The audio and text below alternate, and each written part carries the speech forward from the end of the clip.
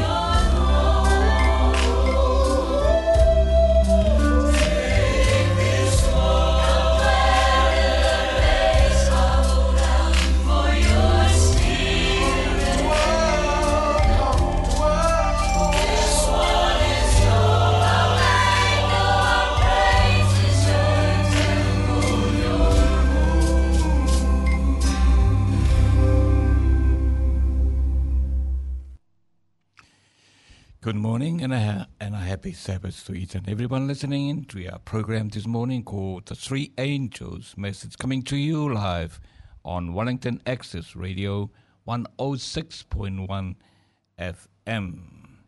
Yes, I'm back again Last Sabbath we had a bit of a change around in here, but still they're working on it, but we're back again on the air this morning.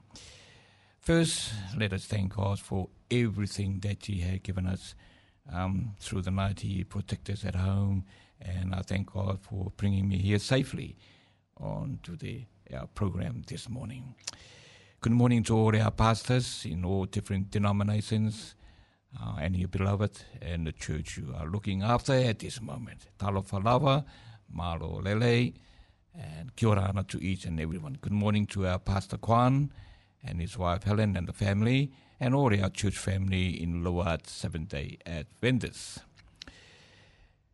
This morning we got our speaker Tiff Sutherworth, and his thought is, what are the three heavens? What are the three heavens? You find that in 2 Corinthians chapter 12, verses 1 to 10. That will be his thoughts based on that text in 2 Corinthians chapter 12, verses 1 to 10. And again, kia ora ana to everyone listening into us. I thank you all for tuning in this morning to our program this morning. I won't talk much because this message may be not enough time to put on the air this morning, but I'll try to put all the text, all the message on the program this morning. Just say our message to all our Adventist church in Hutt. Our church is open today. We're back to normal again. Thank God for that. Our Sabbath school starts at 9:30 in the morning, and the main service starts at 11 a.m. this morning. So all our Adventist families, you still can watch on live stream, but we're back to the full church this morning. Let's put everything in God's hand. Let's pray. Heavenly Father, we thank you so much, Lord, for this opportunity that you have given us this morning. Thank you for guiding us through the night that we slept and come to this morning. You woke us up in a good spirit. Father, thank you also to bring me here safely this morning. I pray, Lord, that the message this morning I prepare for us, that will go through the air, and to all our families out there, all our friends, and all those who are listening to the program this morning, wherever they are, I pray, Lord, that you guide them through the message for us this morning. Be with our speaker and give him that strength to bring the message for us this morning. Thank you, Lord, for your love. I pray and ask all this in Jesus' wonderful name. I pray. Amen.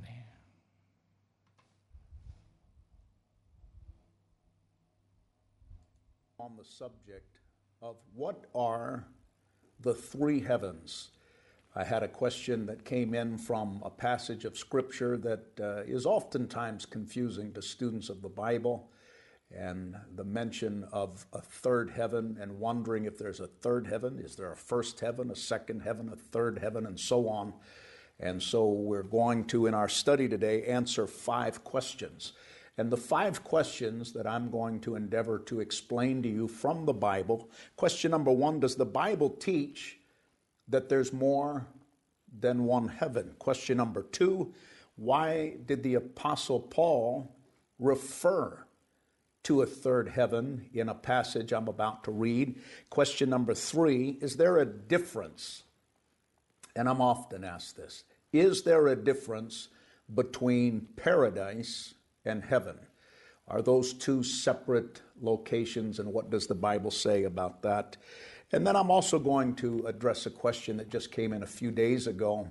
An individual had been watching someone on social media who was talking about traveling from earth to heaven and getting messages from God, returning with these revelations. And so I felt like I need to, on this subject, address, is it possible for ministers or believers to travel back and forth from earth to heaven and get personal revelations from God? And if so, how do we discern that? And then one more question we're going to answer in this Bible study. Does God really live in heaven? If there is a heaven, what does the Bible define as heaven?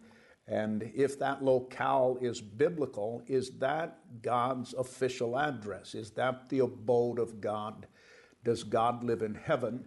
And does he live in the first heaven, the second heaven, the third heaven? All kinds of confusing questions often on this subject. And so today let's open our Bible to 2 Corinthians and the 12th chapter. 2 Corinthians and the 12th chapter. And let's go down beginning at verse 1 and read down through verse 10. And I'm reading today out of the New Living Translation. Now we're going to be reading in this passage Paul's explanation of one of the many visions that he had. This boasting will do no good, but I must go on. I will reluctantly tell about visions and revelations from the Lord. I was caught up to the third heaven. Highlight that.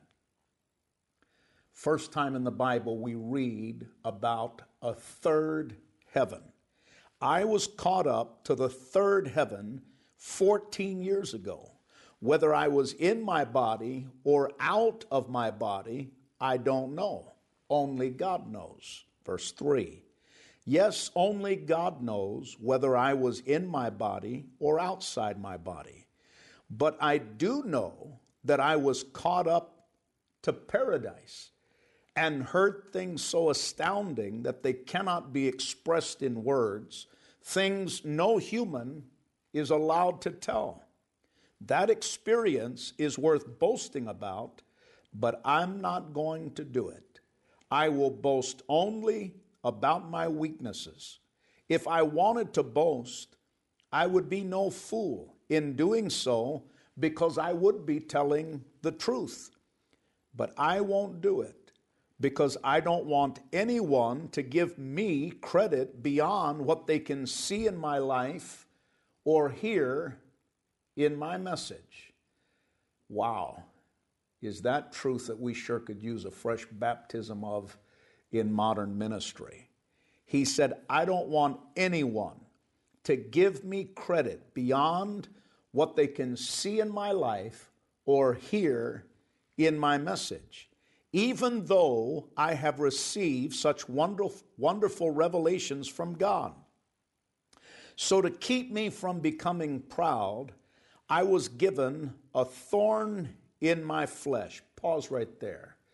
I do have an upcoming Bible study because this is a very important question, often asked question, and many times poorly taught and improperly interpreted. Let me just state this up front. Paul's thorn in the flesh was not a sickness or a disease or an infirmity, and it oftentimes is taught as that. Let me repeat that. If you want to put it in your notes, we're going to come back to it in a dedicated Bible study that's entitled, What Was Paul's Thorn in the Flesh? But let's be absolutely clear.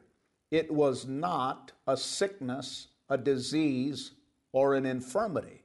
How do we know that? Just by reading on. A thorn in my flesh, a messenger from Satan to torment me and to keep me from becoming proud. That word messenger, translated in our modern English Bibles from the original Greek, is angelos.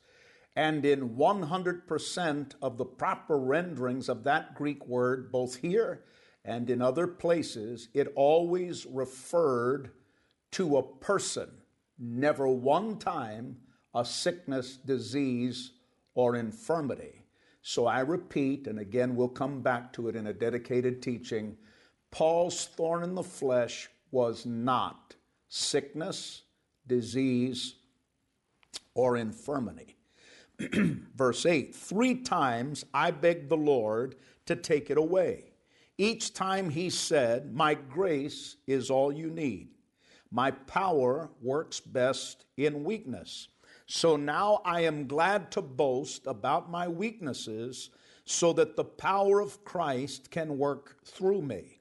That's why I take pleasure in my weaknesses and in the insults, hardships, persecutions, and troubles that I suffer for Christ. For when I am weak, then I am strong. An incredible amount of information to unpack in that passage. But today in our Bible study, let's focus upon what are the three heavens. And before we begin to teach, let's take time to pray together. Father, once again, we thank you for another day and for life and for health and for strength. Everything we have has come from your gracious hand, and we give you praise.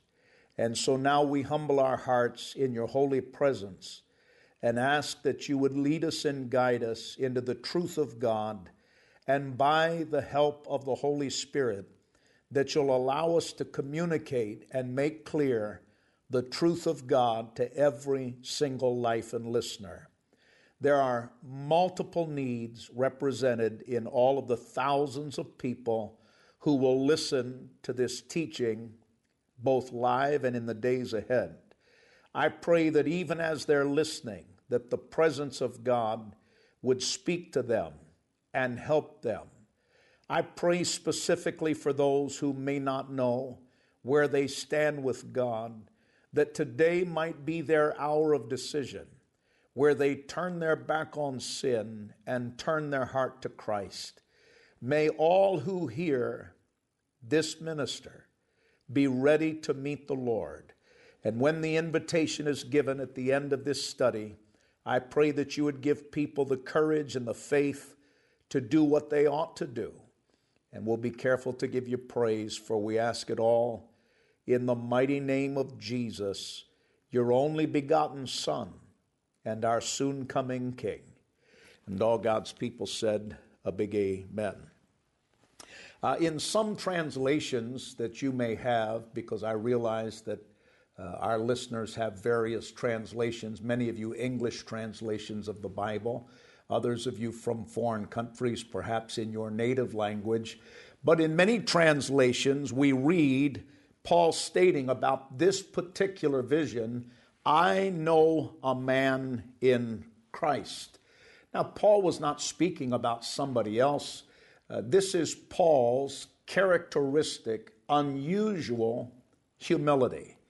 Paul, as you read all of his letters, was uniquely humble. And even in this passage, we read about him refusing to boast in things that other quote-unquote super apostles were boasting about. Paul always leaned on the side of true Christ-like humility. May God always help you and I to do the same. But we know that Paul was the man because verse 7 clearly identifies him as the individual who had this vision. But as we study this biblical passage of the Apostle Paul being caught up into the third heaven, there are a few things that stand out. For example, he was clear as to where he was taken. As far as in the vision, where did he go? On that he was clear. There was no confusion. He said, quote, I was caught up into the third heaven, end quote. And so the location of the vision was clear, the third heaven. However, he was uncertain as to whether it was just his spirit man that was taken up in this vision, or whether it was his body and his spirit that were caught up in this vision, because he mentions it twice. He mentions that uncertainty both in verse 2 and in verse 3. Take a look at it. He said, whether I was in my body or out of my body, I don't know. Only God knows. But because of the certainty of where he was caught up, there's no doubt about that. And the reason I emphasize this is because I've heard some unlettered teaching that their mistake is in not knowing the difference. He was clear. I repeat, he was clear as to where he went. I was caught up into the third heaven. And so by the general law of deduction, we then can ask that if there is a third heaven, where is the first and where is the second heaven? I do want to pause to give you some warning about false teaching on this passage, because if you're a student of the Bible and you endeavor to listen to Bible teaching, I always warn you, be careful as to who you listen to. Just because somebody figured out how to go live does not mean they were anointed to do so. And I constantly say I would like to be a trusted voice in your life for learning the Bible, and in particular understanding end-time events and Bible prophecy and eschatology that we spend a great deal of time upon. But for those of you who are new students, there is teaching that interprets this, that there are three different levels of heaven. And the teaching in a nutshell, and I'm not going to give it a lot of time and attention because it doesn't deserve it. This is only a warning, not a theological debate. And the warning is there are not three levels of heaven. There are not three levels of heaven for believers. And this is what they usually teach. They'll teach that there's a high level of heaven for those who were the overcoming believers. But there's a second level of heaven for those who were not faithfully overcoming Christians. And then there is a lesser level of heaven for those Christians who did not serve God faithfully. And so let me be very clear. In heaven, if you are born again, if you make it into heaven through salvation, by the grace of God, through the repentance of sin, through the receiving of Christ, and Christ alone, in heaven, we are not going to be divided into various classifications. There is not a heaven for the overcoming Christian, another heaven for the middle of the road Christian, and another heaven for the carnal Christian. That simply is not a biblical teaching, and any teaching that infers that is not just poor teaching, it's heresy. So please make note of that. I also need to warn you about another thing, because it seems like in these last days there are more and more false prophets, false apostles, false ministries who are sadly lost in things that are not found anywhere in the Scripture. And one of the trends is this increasing number of people, whether they're doing it to gain social media audience, I'll not judge. But know this, one day when they stand before God, He will judge. I've heard people say, stop judging me, only God can judge me. Well, that should put a fear in your spirit, because that's exactly right. One day you're going to stand before God and be judged. And all of your life, your motives, your actions, even every idle word will stand before the analysis and the examination of Almighty God. But there are people, and it just seems like there's more now than ever before, their ministry is based upon an experience they had in hell, or their ministry is based upon an experience that they had in heaven, or as one very popular individual who is now fallen and disgraced, his whole ministry was based upon that he transported from earth to heaven, where God gave him an angel, and the angel gave him messages, and he would preach, and people traveled from all over the world to hear him preach in Florida, and he was on all of the major evangelical circuits except for people who had discernment and knew better. But with time it came out that he was a charlatan and a fraud. It came out that he had a history of being a pedophile. He was a coke addict. He had committed adultery. He had left his wife. And it just got worse and worse. but he had a massive following for a period of time, claiming that he was getting visions from his angel. And he even said, my angel's name that meets me in my hotel, her name is Emma, which should have been a clue that he was absolutely nuts to begin with. But because people don't know their Bibles, they fall for that. So listen very carefully before I get into the meat of the teaching. Any ministry who claims to be transported back and forth from earth to heaven, and they're receiving personal revelations from God that cannot be supported by the scriptures, you should run from those ministries like the plague. They are false prophets. They will not be in heaven. They will spend an eternity in hell, for God is very careful. Anyone who adds to or takes away from this book, now that's found in Revelation, and some people would say, well, that only applies to Revelation. No, that was the standard for Revelation, and since Revelation is a part of the canon of Scripture, it is equally true that it is God's standard for the entirety of the Bible.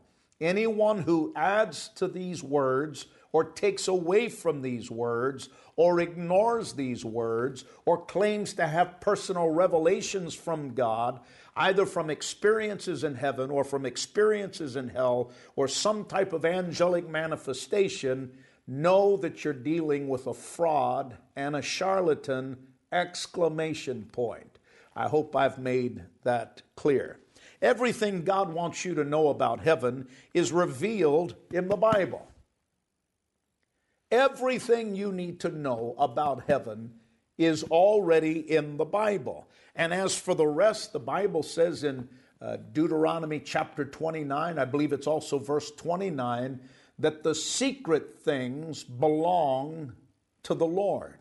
And so we should not be spending a whole lot of attention trying to reveal secret things and things the Bible said are a mystery. There's enough truth in the Bible, reading it with your eyes and seeing blatantly what God intended through the original authors to get you from where you're at to where you need to go. So with that said, a true man or woman of God, and some of you might need to write this down if you're a new believer, but a true man or woman of God is not marked by visions and revelations and angelic appearances. And I'm not denying that some of these things happen. I'm just saying that that's not how you evaluate the fruit of a ministry. A ministry, a true man or woman of God, is marked by Christian character, is marked by the tenure of their battle in warfare for the kingdom of God and for the fulfillment of the Great Commission, is marked by Christ-like attitude, is marked by genuine humility, is marked by a true passion for souls, and listen carefully, and is marked by how accurately they handle the sacred scriptures when they present and when they teach the eternal truth of God. Question number one, what is the first heaven? If you're taking notes, what is the first heaven? In the Bible, the first heaven refers to the earth's atmosphere. And in some theological circles, they refer to this as the atmospheric heaven.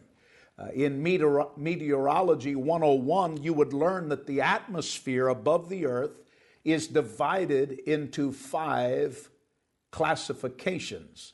And there's a graphic there for you to take a quick look. And I'm not a meteorologist, but this is just common knowledge that there is first what is called the troposphere, and that extends from the face of the earth to 7 miles above the earth. Then this layer called the troposphere provides the oxygen that we breathe, keeps earth at a livable temperature, and allows for weather to occur, making it a very important part of the total atmosphere. And so if you'd like, At a later time, you can hit pause and study that graphic. But did you know that the Bible actually spoke of this? The prophet Isaiah in the Old Testament knew about the fact of this first heaven before meteorology was a field of study. Let me show you that in the Old Testament. Isaiah chapter 55. If you have your Bible, Isaiah chapter 55, and go down to, I believe it's verse 10. Isaiah chapter 55 and verse 10, there the prophet Isaiah said, "The rain and snow come down from the heavens and stay on the ground to water the earth.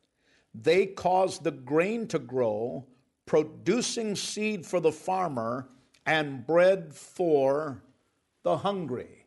He was referring to the first heaven.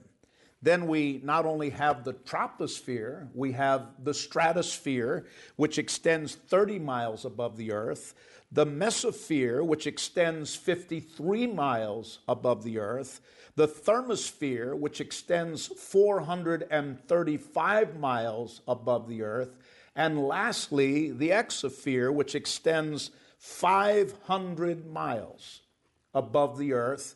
And we often refer to those levels in meteorology. They're called the atmosphere, but they're addressed in the Bible. And the first heaven in the New Testament is referred to. Let me take you to at least one passage in the New Testament. The book of James in the New Testament. And go down to chapter 5. And verses 17 and 18. There James recorded, Elijah was as human as we are. And yet when he prayed earnestly that no rain would fall, none fell for 3.5 years. Then when he prayed again, the sky, and you can highlight the word sky, sent down rain, and the earth began to yield its crops. The word sky from the New Living Translation in James chapter 5 and verse 18 in the original Greek is oranos. And I don't expect you to take notes on the Greek, just letting you know that the New Testament manuscripts that we have our modern English translation from were rendered from the Greek. And the word translated sky that I read to you in the Greek is oranos. And it literally is the same word that is translated in other places as heavens or in other places as air. We also have mention of this in Ephesians chapter 2 and verse 2. The Bible speaks about Satan and his demons having power in the air. And so this is actually where, listen carefully, Satan and demonic activity, all of the wickedness, all of the ungodliness, all of the sin, all of the perversion that you see on planet Earth is a result of Satan and the fallen demons who reside in the first heaven, which is the atmosphere. And so the Bible tells us that there was a great war in heaven, and Satan, along with 1/3 of the angels, was cast to the face of the earth. And so Satan and all demon spirits that we wrestle against, that's why the Bible teaches concerning spiritual warfare in the book of Ephesians, we wrestle not against flesh and blood, but against principalities, wickedness, demonic influence, powers in high places. All of Satan's activity and all demonic activity is relegated to the first heaven. Now that's a Bible study in and of itself, and we do have teaching and series in our YouTube channel on demonology as well as angelology. We'll get back to that at a later time.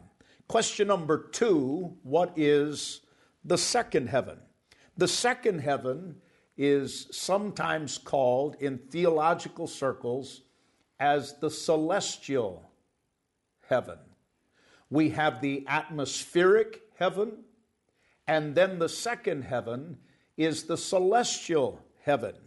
This second heaven refers to outer space or the stellar heaven, and it includes the sun and the moon and the planets and the stars, and it is called the second heaven or the celestial heaven.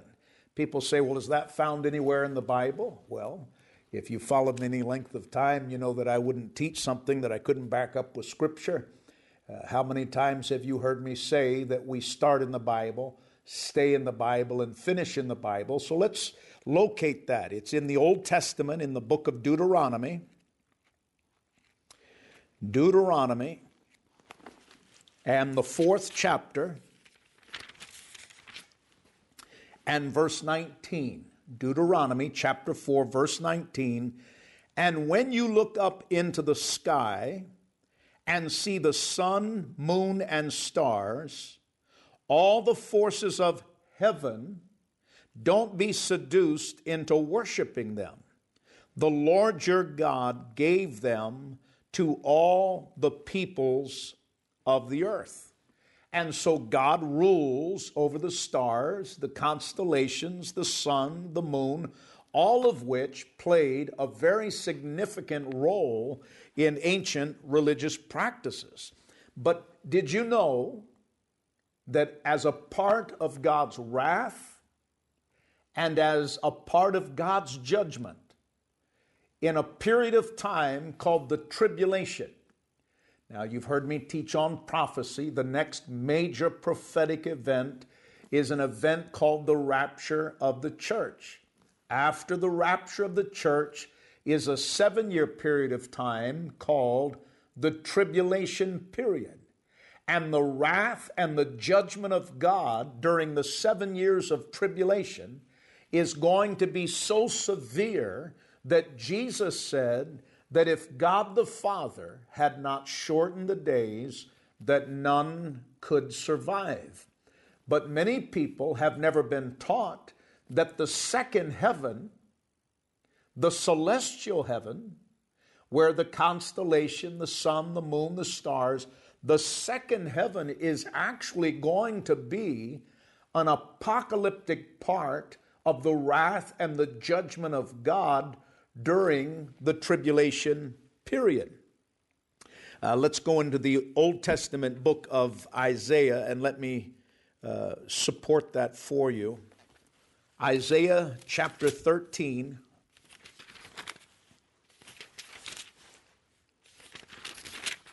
Isaiah chapter 13, verses 10 through 13.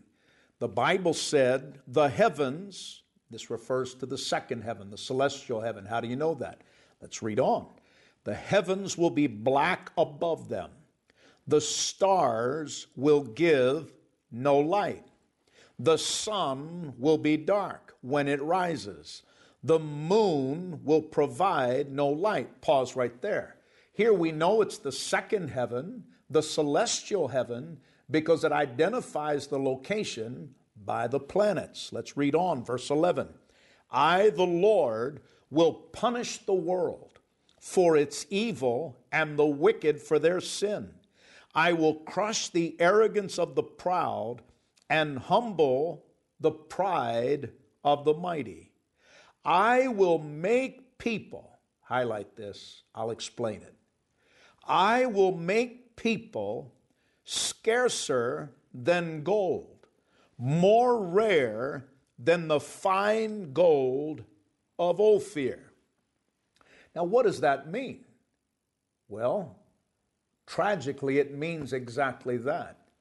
During the tribulation period, the wrath and the judgment of God, all of the apocalyptic events that are coming on the earth after the rapture are going to be so severe that it will diminish the earth's population to where humanity, the Bible said, will be scarcer than gold. Now, gold is not scarce in the sense of there's only a nugget here and a nugget there. There's a lot of gold on the earth, but it's a comparison that tells us that the population of the earth will be severely diminished during the tribulation period, and a part of what will eradicate such a large portion of humanity upon the earth will be what God is going to do in the second heaven with the planets.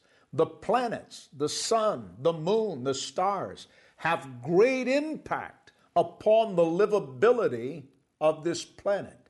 We've all seen or heard of Hollywood movies where a comet from that second heaven strikes the earth and wipes out. And there are many scenarios, and I'm not saying that's exactly what's going to happen, but I am saying that the Bible is very clear that over half of the world's population is going to be eradicated through mass judgments, plural, mass judgments, wars, pestilences, natural disasters, an increase of the shaking of the world, earthquakes, the Bible said, that will level every mountain, hailstones that will weigh in excess of 75 pounds, and so on.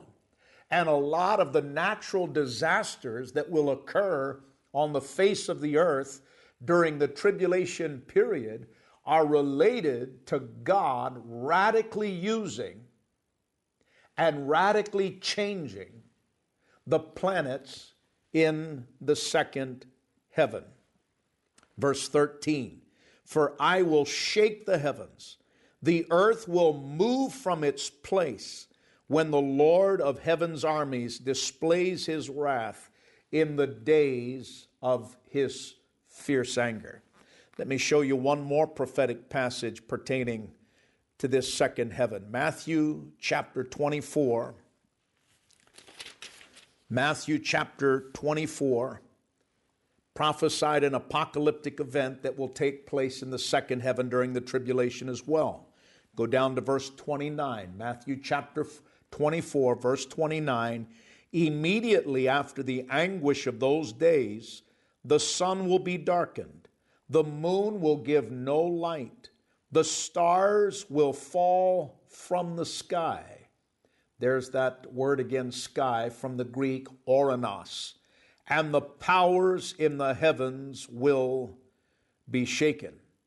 And so it seems like that the planets are going to be weaponized, and stars, whether it be large comets or small comets or raining comets, or we can't speculate as to how many or how big. All we know is that the planets are going to be weaponized for judgment from the second heaven during the tribulation.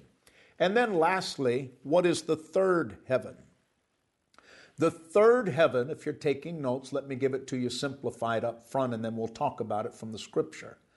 The third heaven is the abode of God.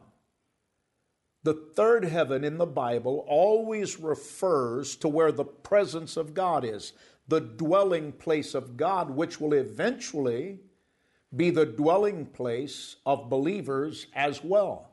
2 Peter 3 tells us that in the aftermath of God's wrath and judgment, that God is going to create a new heaven and a new earth where everyone is right with God. And so in our text, the Apostle Paul said that he was suddenly snatched up, caught up into the third heaven. Now, some of you that have been longtime students of mine, when you hear me say that Paul said he had been caught up into the third heaven, some of you recall a teaching that I've done on the 7 raptures in the Bible. The upcoming rapture, the next major prophetic event, the rapture of the church at the end of the church age, is not the only mention of a rapture in the Bible. There are actually 7 raptures mentioned in the Bible, and this is one of the 7. Paul said, I was caught up. And of course, that's in our English translation. In 2 Corinthians 12:2, Paul said, in this vision, I was caught up. Now, he didn't know whether it was just in spirit or in body or spirit, but he was clear as to what happened. He said, I was caught up. And the word caught up is the exact same Greek word herpazo, which we find in 1 Thessalonians chapter 4, that talks about the coming rapture of the church. In 1 Thessalonians 4, when we read about Jesus Christ appearing in the clouds, the sound of the trumpet, and the church being caught up, the dead in Christ rise first, we which are alive and remain shall be caught up, exact same Greek word, herpazo. Now, I'm not going to take time to teach on the rapture, but people, I'm sure, are going to ask, there's no word rapture in the Bible. Well, it's taken from this phrase in our modern English Bible, caught up. From the Greek, it's herpazo. From the Latin Vulgate, it was rapio, which is the root of the word rapture, which is why in most sound theological circles, they refer to that event as the rapture. But if the word rapture offends you, and you're one of those theological police that say, I can't find the word rapture in the Bible, therefore it's not in the Bible, well, don't say that in front of a crowd of people. You'll embarrass yourself. It comes from the word rapio from the Latin, oftentimes called the rapture of the church or the catching up. And it's the exact same word that Paul used in this vision. 2 Corinthians 12. Let's read it again for emphasis. 2 Corinthians 12, verses 2 through 4. I was caught up to the third heaven, caught up, highlighted, 14 years ago. Whether I was in my body or out of my body, I don't know. Only God knows. Yes, only God knows whether I was in my body or outside of my body. But I do know that I was caught up to paradise and heard things so astounding that they cannot be expressed in words, things no human is allowed to tell. This brings us to another important question that has been asked of me multiple times. Are paradise and heaven synonymous? Or are paradise and heaven the same locations? Well, we just look at our text, and as I have taught you on multiple occasions, when we interpret the Bible, we don't just look at text, we look at text within context, and we analyze context to the full letter or to the full narrative, and even compare it to other teaching in the Bible, because if it's the truth of God, it will never be violated in another book. All of the truth of God is in paralleled harmony and perfection. But Paul's parallelism of the two phrases, the third heaven in verse 2, and then he mentions paradise in verse 3, requires that paradise is equated with heaven. So in this context, paradise and heaven are the same. So if you're taking notes, paradise and heaven in this context are the same. Now, the only exception to this, pay attention, the only exception to this is that the Garden of Eden, in some Bible translations, you will find in Genesis the word paradise. But it's easily discerned, again, by the law of text, context, and narrative. When it's speaking of the Garden of Eden and it's called paradise, well, in context, you know it's talking about Eden. But throughout the remainder of the Bible and in the New Testament, paradise and heaven are the same thing. And let me just layer a little knowledge on that I think many of you as students of the Bible would enjoy knowing. The Persian word from which the Greek word translated paradise is derived means beautiful walled garden. That's what the word has root in, beautiful walled garden, which is why it was used in Genesis in some translations as paradise, because it was the Garden of Eden, a beautiful walled garden. But in context here with Paul, he's speaking about heaven, because the greatest honor that a Persian king could ever offer to one of his subjects was an invitation to walk with him personally in the king's walled garden in intimate fellowship, which already many of you, your analytical wheels are churning, because this is what heaven is going to be about. When we are raptured, when we are taken eternally to be with the Lord, Jesus said in John's gospel, I go to prepare a place for you. But if I go, I will come again and receive you unto myself, that where I am, there you may be also.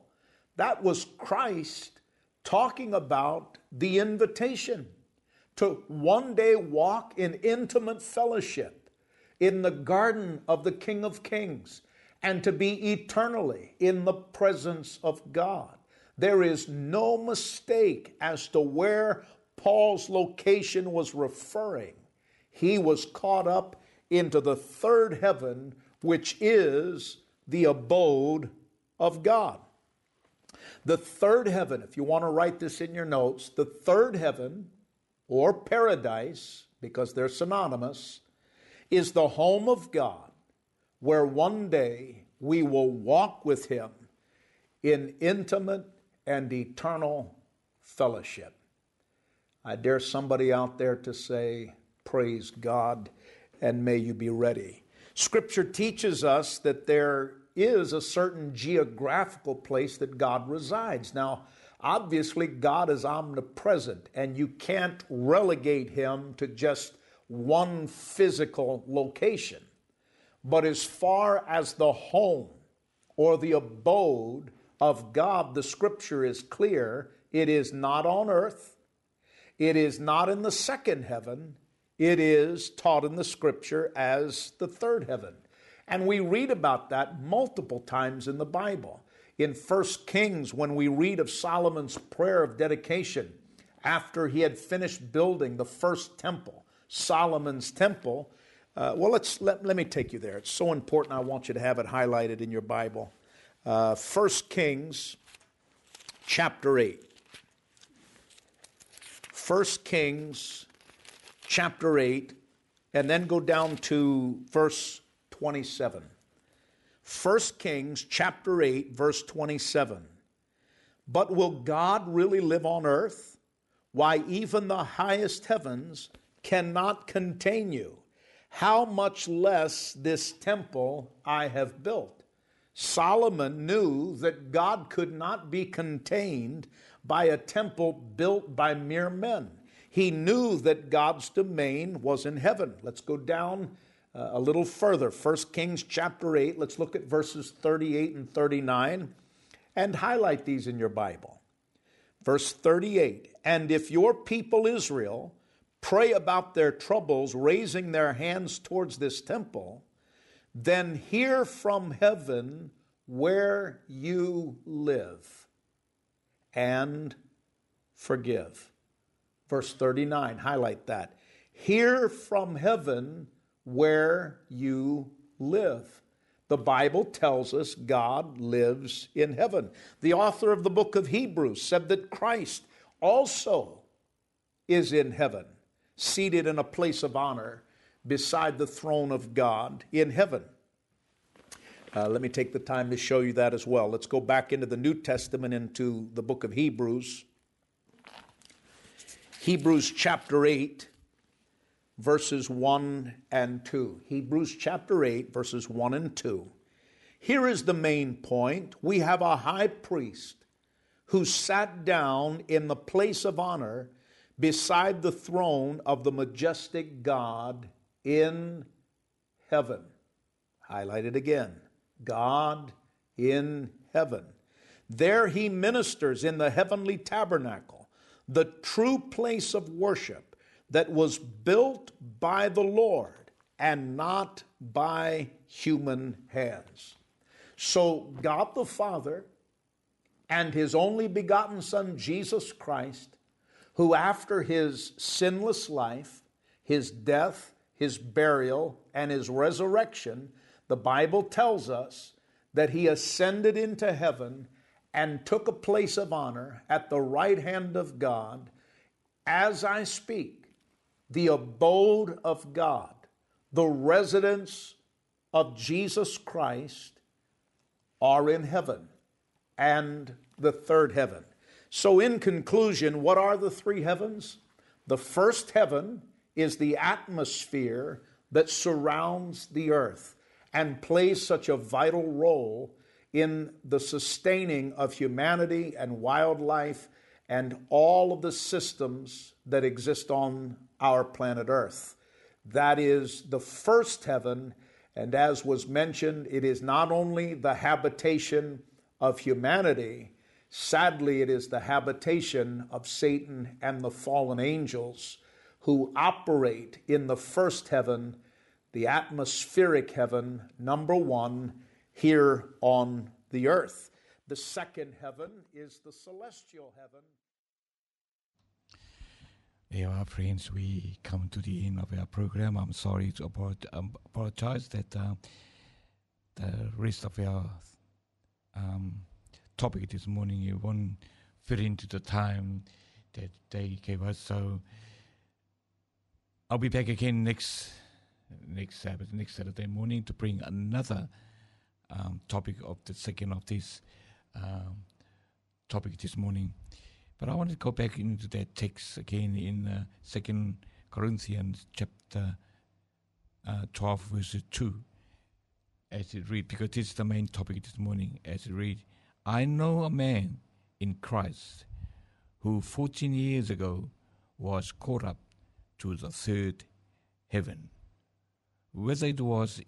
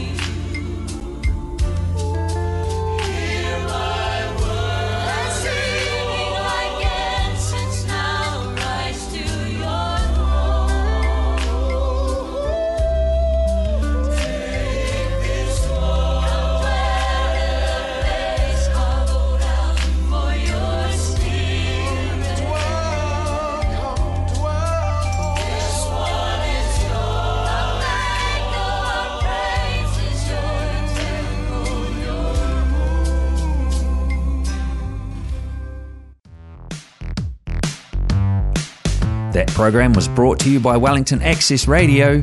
Get your voice heard. Thanks New Zealand On Air for funding accessmedia.nz.